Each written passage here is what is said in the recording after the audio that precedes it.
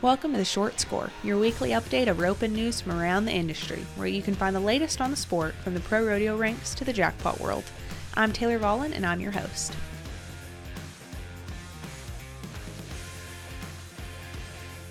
Hello everyone, and welcome back to The Score. It's me again, Taylor Vollen, the normal host of The Short Score. I hope y'all enjoyed our interview last night with Clint and Jake because, spoiler alert, they're back tonight. That's right, Clint Summers and Jake Long won back-to-back go-rounds here at the NFR. They were 3-8 tonight to win round 2. You're going to hear in the interview how this is the best start to the NFR either one of them has ever had. Chelsea also talks with the guys about everything from horses to their game plan and how really they aren't even trying to win rounds each night. This episode of The Score is presented by Soft Ride Equine Comfort Boots. Soft Ride has been supporting our efforts in bringing you all the top news of the team roping and rope horse industries since the beginning, and they continue to bring unparalleled comfort for your horses and all their products. But still the best start to the NFR you've ever had? Oh yeah, by far. I've won round 2 before, like we talked about yesterday, round 1's been a little rough, but it's weird. We were walking down the hallway and that's what I told Clint. I said, man, I've showed up here a lot, like chest kind of bowed out, and I'm going to take all I can get this week, and it's humbled me in a hurry. And so it's been weird. We're really not trying to win first. I know it probably doesn't look that way or whatever, but we're trying to just make good runs, and the clock is being really friendly to us, I guess. So, yeah, we'll keep it rolling, hopefully. Clint, you got the start you really wanted. I mean, I thought you got a good start last night, but tonight it was pretty great. Yeah, I know. Like, for first round, last night was a good start. I wasn't late, but I wasn't in it. I wasn't what I practiced, so hard at the house. I want to be in it, If you break the barrier, you break the barrier, but I want to hit the barrier, and I want the steer to be right there where I can set them up best I can for Jake, and tonight I got that start. Transmission, we talked about how big transmission is last night. You have a lot of tall head horses. Like, I'm thinking JV's tall, Joe's pretty tall, right? Yeah, but not like them. Is there anything with your angles that you really like a taller head horse, or is it just how they work? Well, Clint's so big himself. That's true. Making up for it. Yes. No, not necessarily. Even the big horses I got, if you watch them work, they work like a smaller horse. They're real flat, pretty fast-footed, and that's what I look for. Even if I like a smaller horse, to be honest with you, but it just hasn't worked out that way. I've got big horses, but I want them flat and I want them good with their feet, and obviously score good, and that's what they are. Transmission. The cool thing about him, honestly, is he scores really good. But for instance, here the start is so fast. If I need to lift just a little bit, he gives just a hair. You can watch it. Like last night, first round, I kind of went and I lifted up and then I let go. And when I lifted up just a hair, he didn't pop up. He didn't, anything. He just kind of give in to me. And then when I let go, it was right back flat. And that means a lot right here in this building. Jake, talk about Roger today. Were you happy with him? Yeah, he's done awesome. It's kind of crazy to think that I was debating what to ride as good as he's done in here. That's what I was kind of laughing about. He thinks this deal's easy. He's run 2 and won first twice, but Jake was scratching his head pretty good at the house. He's like, man, every day he's like, I don't know what I'm going to do, this and that. And I'm like, just pick one and go. Yeah. Well, my dad told me after Sioux Falls, that was kind of the initial question. Well, are you going to ride once you get there? And my dad said, well, that's an easy one. You dance with the one that got you there. And Roger got me here. He really did. I'd say 85% of my winning on him this year. And so he's done an awesome job. He's just, like I said, he's easy. He stays he stays with his shoulders up, keeps his feet moving for me, and he's really easy for me to place my rope down. And then he's big enough and stout enough that when I dally, he ends the run pretty stoutly. So, I'm really tickled with him. I can't be more proud. That's awesome. What is the plan? I just remember. Okay, I'm not picking on you. This isn't mean to pick on you. I'm with you. You take a lot of advice from Trevor. He's a great mentor. I remember going out and watching Trevor practice throughout the week at the finals. He always, I'm not saying always, but a lot, was running steers. About 2:30, 3 o'clock was running a steer. Is that part of your plan at all while you're here? In a way, yes, I want to, and I probably will. I haven't, and obviously I probably won't on transmission. He's to the point he's the same at the house, and he's the same here. You know, he don't have no duck or nothing like that to him. He's just to the point. He is what he is. But for my sake, I'll probably go just rope the horns, not necessarily go at any, just rope, go through the little, you know, all the steps. But work ethic's big, and I do at home for sure, and that's what makes me think to do it here is just because at home I do it every day. Well, I don't want to get here and then just kick my feet up on the couch, you know. So I probably will. I haven't yet, but it's definitely coming, I think. Jake, you've been here a lot of times, and you said you've had roller coaster finals. Do you have little nooks tucked away where you go and rope little people's houses around town, or? I've practiced one time in 12 years, and the only reason I roped is my second finals. Brady was just a little bit off his game, and yeah, that's a rookie mistake, everybody. That's Barry Bird calling it. Yes. Thank you for ruining the interview. Thank you for that. Yeah, thank you for that. But no, Brady was having a little bit of a hard time that year, and he wanted to go run some. I wasn't really too worried about him getting it turned around, but I've always tried to work extremely hard before I get out here, and in my mind frame, this probably isn't good or bad, but like my mind frame's always been, if you ain't ready by the time you get here, it ain't going to change. So I try to come out and throw some loops on the sawhorse and I guess mentally prepare for it. But yeah, I don't know. If I was struggling, maybe I'd want to, but probably ride with it. And the other thing I was thinking about when you were talking about horses to ride, I think the last time, other than the other day yesterday when we talked about Colonel, and I said I was sorry, but the last time we talked about Colonel, you told me you probably couldn't say that he was retired. Your wife probably wouldn't accept those words. How's he doing, and what's Colonel up to? Yeah, he's officially done. He's been done for a while. Yeah. I told everybody he had an ego out on him. Mm-hmm. If I could put a new knee on him, I think I could ride him today. Like, there's nothing else wrong with him, but he can't hardly. It's sad to watch. Obviously, he built my place. I mean, the horse has done everything for me. But I don't know, it's hard for me a little bit. I've gotten better about seeing him now, but he can't hardly get out of a trot. He can barely get into a trot some days, but him and my little sorrel ball face named Scout, they're buddies and they hang out, and he seems happy and good in the pasture, and so I don't know, the humane thing might be to put him down a little bit, but I just can't bring myself to do it, and so we give him cookies and feed and supplement, and I spend a lot of money on him just to keep him semi-comfortable out, and it's kind of, I guess he's on hospice, and I don't know how long that'll last, but I'm going to take the best care I can of him till he's dead, I guess. So. I think everybody that has ever had a great old one, or not even a great old one, not like Colonel. Great is a different level that Colonel's on, but everybody can relate to that. Your shirt was the main topic of conversation, and I don't know if everybody that listens to the podcast also watches all the other interviews, so I'm going to make you talk about it again. Okay. This is your tie-dye shirt is in honor of your uncle Goose. Mm-hmm. Tell me about Goose.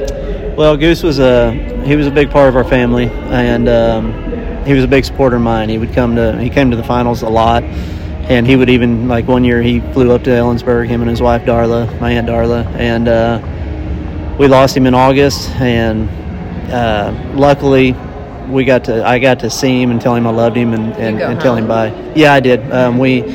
He had cancer, and we knew a decent amount ahead of time that we were going to lose him, so that was a blessing in a way that we got to, it wasn't a sudden deal, and we did all get to tell him that we loved him and spend time with him, and he was in a lot of pain at the end, and so it was, we're happy that I guess he's not in pain anymore, but he wore tie-dye the whole time I grew up. It's all I remembered. And was it like a hippie thing, a biker thing, or he just liked it? Probably a hippie thing, honestly. I never asked him, I guess. It was just, something he did, and we wanted some way to honor him, and my wife, she didn't have this in mind, but she said, we ought to do a family tie-dye night or day or whatever, and I said, you know what, I'll just wear the shirt in the arena, and she's like, are you sure? And I was like, heck yeah, I'll do that. And so we put his initials up here on my pocket, and I called my Aunt Darla and cousin Amber and told them I was going to do it, and kind of explained it at least on Facebook, because I'm not a real flashy guy, so I guess I'm assuming everyone would know there was a reason behind it, not just randomly after 12 years I'm going to wear tie-dye. But I would have never dreamed that we'd have won the round again tonight, but it's pretty cool to be able to tell, I guess, say his name a few times in the interviews. That's awesome. I'm going to have to look back through old pictures because you used to win on Pink Night. I feel like you won did a lot, yeah. Yeah, you won on Pink Night a lot, and Yeah. that was back when there was fewer rules, and like I would just go backstage with you guys, and your whole family would be back there, and we'd take a bunch of family pictures. I should look back and see if your Uncle Goose is in any of those pictures. I guarantee he's been in at least a few of them. Yeah. I know I would have taken him on stage when he was here. So Yeah.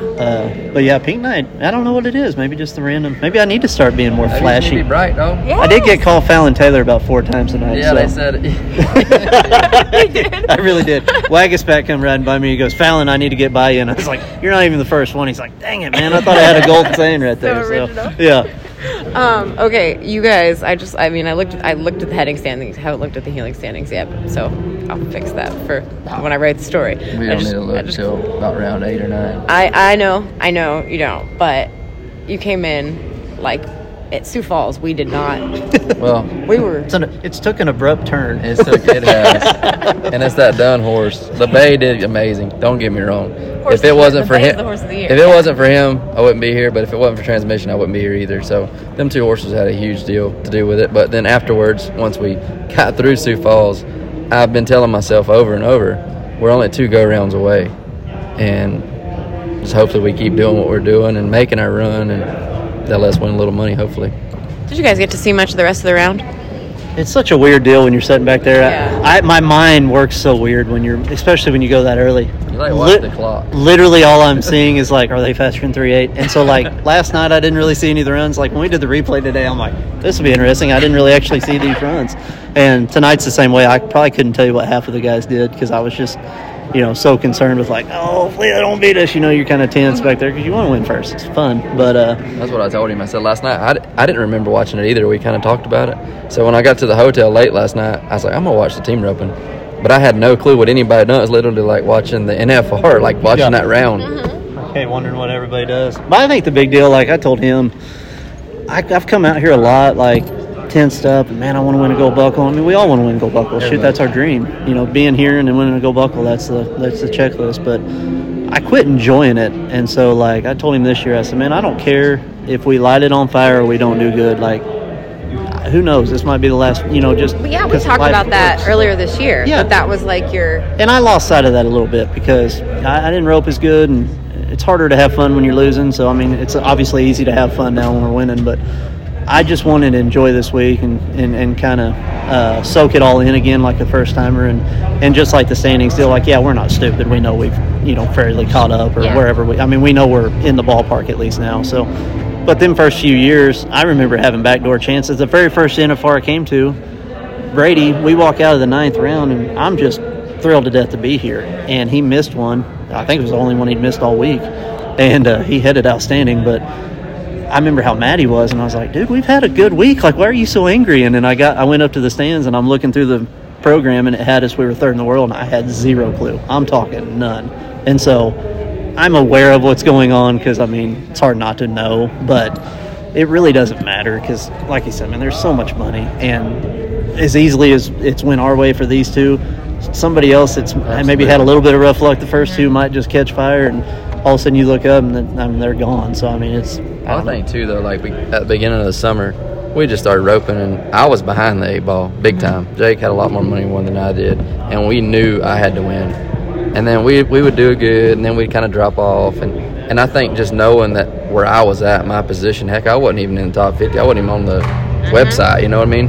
And knowing that we had to do good, and then we see we're like, man, we messed up that chance or messed up here, and then we do good, and it was just like, that's what made it stressful. We didn't get to rope all year, and then it's just like we put all the pressure on us right then that we had to do it. And I think that takes away from it just a little bit too. You know what I'm saying? It ain't like we had all year to rope and look back on it. It's like, hey, we got this few months, and if we don't do it, then it's over. You don't get to go. Yeah. And tomorrow, do you have busy days? Have you been limiting your schedules? I only do like 1 a day, honestly. I do something pretty much every day, but just like 1 a day. You have to come to the replay again tomorrow. You got it. Is that okay that we have to talk about winning the round again tomorrow? Going through a tunnel. I don't know. I was gonna lay up and just do church on TV, and that's what we talked about. We were gonna after church. We were gonna go to church. No, we'll come up and do the replay. Is Champ gonna be there? Maybe Jake. Hey, that's cool too. Is that okay? Yeah. Okay. I told Champ one time. Tell them both to be there. Anytime I see him or Richie, there's still that kid in me that's like, holy crap, that's Clay O'Brien Cooper. I was going to ask, because you haven't seen Champ. I mean, Champ's kind of, I'm not saying he hasn't been around, but he hasn't been around. I probably haven't seen him in 2 years. I went, no, I saw him at Arizona last year, in which I told him that same thing there. I don't know. It's I think it's weird because I think the younger generation live in such a fast-paced world, but like growing up, I only got to see them on very few roping tapes and then at the NFR, so they were, I don't want to be blasphemous here, but they were kind of gods to us growing up. Like we thought they walked on water a little bit, so. Shoot, they still are. Yeah. I mean, I got a different feeling even when I seen Champ today. I mean, it's like, I ain't seen him in a while, and it's like Jake said, when you used to watch TV or watch the NFRs or anything, it was like, them guys they were it, The fact that they know our names and we get to shake their hands, I mean, that's pretty cool. Yeah. It really is. I like it. Champ reminded me of John Wayne today for some reason. When I seen him, I was like, man, that's the Duke or something. You know, he's like John Wayne, but He's got that he's vibe. he's got that Cowboys, vibe. so. Yeah, basically. Yep. As close as any of us have ever been to John Wayne is Clay O'Brien Cooper. Clay O'Brien Cooper. Yep. Good job, guys. Thank you. Yes, ma'am. Thanks.